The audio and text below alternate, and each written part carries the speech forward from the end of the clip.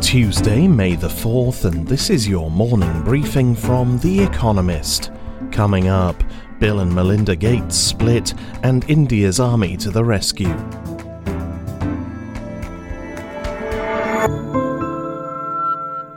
First, the world in brief.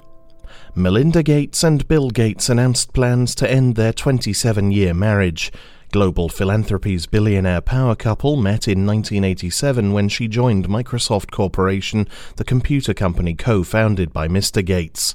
He stepped down as CEO in 2000 and left Microsoft's board last year. Much of their estimated $124 billion fortune is committed to the Bill and Melinda Gates Foundation, a health NGO and the world's wealthiest private charity, where they both intend to carry on working. Warren Buffett, the chief executive of Berkshire Hathaway, confirmed that Greg Abel, who runs the conglomerate's non-insurance business, would be his successor. The announcement followed an apparent slip of the tongue on Saturday by Charlie Munger, the company's vice chairman, who assured shareholders that, quote, Greg will keep the culture whenever Mr. Buffett, who is 90, steps down.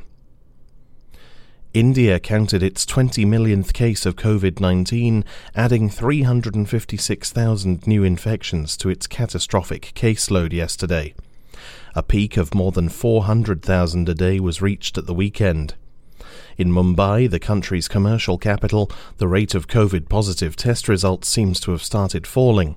In the actual capital, Delhi, the army was called up to operate 11,000 beds for patients in need of oxygen, which hospitals are struggling to obtain. Medical supplies donated by foreign governments began piling up at the airport. The Democratic Republic of Congo said it had succeeded in containing an Ebola outbreak. 11 cases were confirmed and 1 probable case detected over the course of 3 months, with 6 deaths recorded. The World Health Organization praised local health workers for their swift response. An unrelated outbreak of the virus continues to trouble Guinea. The White House said America will let in as many as 62,500 refugees this year, more than quadrupling the low ceiling set by Donald Trump. The welcome mat is rolled out with reluctance. President Joe Biden had signaled it would keep the Trump administration's inhospitable limit of 15,000. He buckled under pressure from within his Democratic Party. Apollo Global Management, an American private equity firm, will buy 90% of media assets owned by Verizon, an American telecoms group, for $5 billion. Verizon spent millions of dollars to purchase Yahoo and AOL, but suffered heavy losses in 2018 because of poor performances. The remaining 10% of assets Verizon retains will be known as Yahoo and receive $4.25 billion in cash. Trustly indefinitely postponed plans for an IPO that would value it at $9 billion. Swedish regulators expressed concern that the fintech company, which facilitates payments directly from customers' bank accounts to merchants without using card networks as intermediaries, did not adequately investigate these customers. Trustly also said that its first quarter pre-tax profits had increased by 31% year-on-year.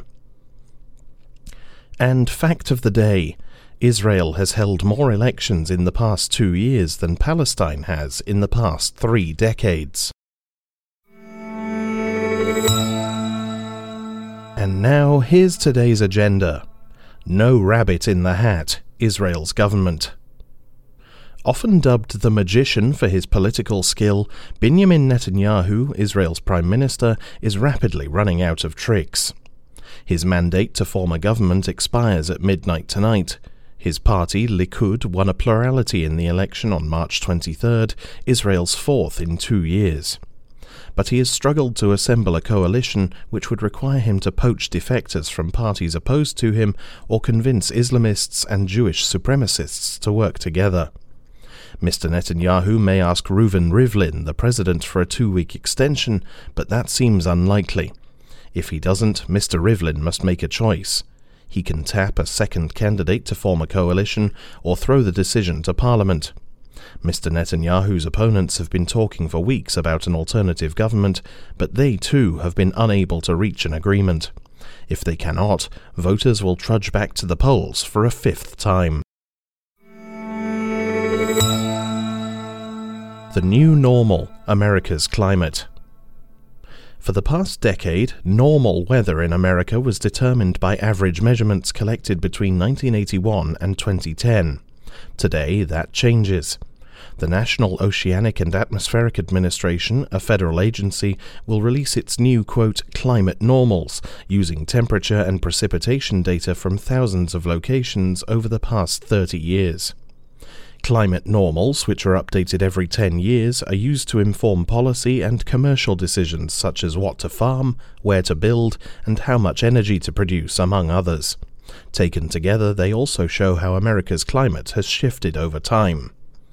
NOAA found that the new normals seem to confirm existing trends.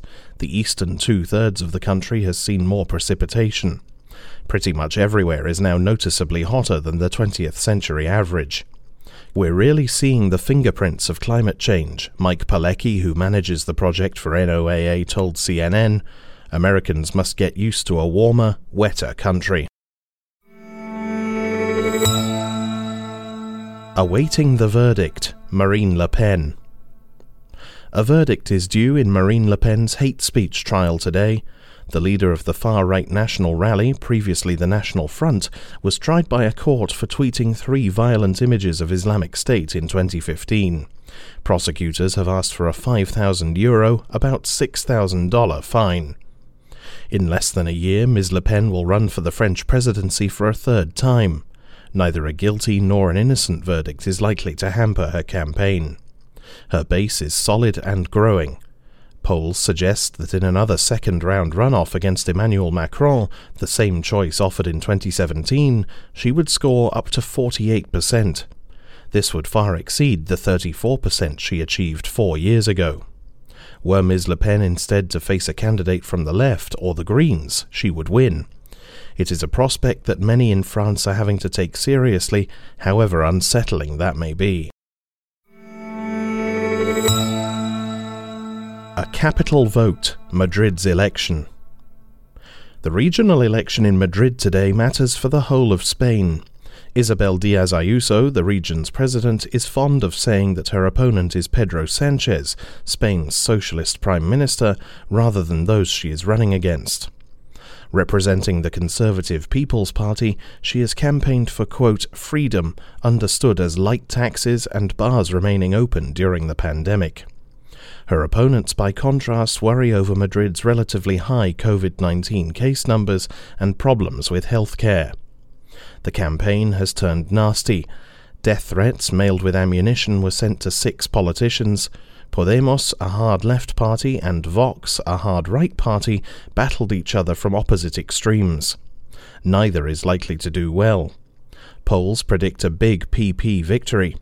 Ms. Díaz Ayuso, a rising star in Spanish politics, might need Vox's support to continue to govern. But the PP would regard her victory as a milestone on its long road back to national electability. It's a trap. Star Wars dummy script goes on sale. The revelation of Luke Skywalker's parentage shocked fans when The Empire Strikes Back premiered in 1980. The cast and crew were surprised too. Creator George Lucas was so secretive that he didn't tell most of them. David Prowse, who played the villainous Darth Vader but did not lend the character his voice, read a script with dummy lines. It was not until James Earl Jones's stentorian overdub that the world first heard the words, "No, I am your father." Prowse died last year, aged 85. Today, his original copy of that script is part of a live auction in his hometown of Bristol, with a percentage of proceeds going to Alzheimer's Research UK. Also for sale is a trove of his valuable Star Wars memorabilia, including a chunk of the Millennium Falcon.